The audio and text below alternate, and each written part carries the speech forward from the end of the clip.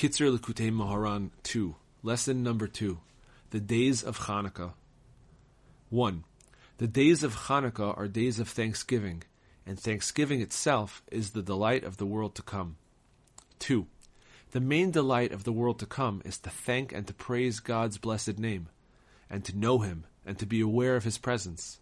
As a result of this knowledge, a person is then close to and near to God, since the more one knows and is aware of God, the nearer he is to Him.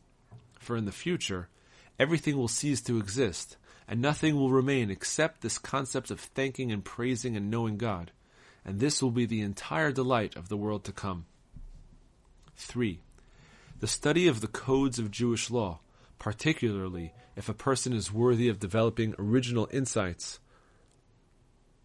and ideas in this area, is also associated with the delight of the world to come. 4.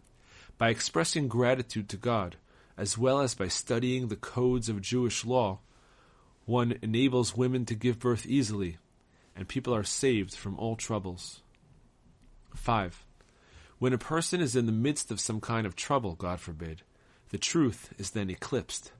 Therefore, at that time, a person must guard himself with an extra measure of caution, so that he should not be caught in some error or falsehood due to his troubles, God forbid.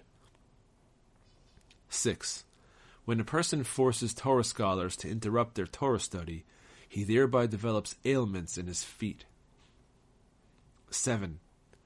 When a person merits to offer praise and thanksgiving to God at all times for everything that happens to him, especially when he is released from some trouble, God forbid, and also when he regularly engages in the study of the codes of Jewish law, he thereby merits the 3 columns of truth.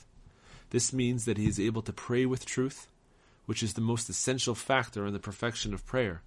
Secondly, he is able to receive true Torah teachings from a true Rav, that is, one who shows him a straight path with his true Torah teachings.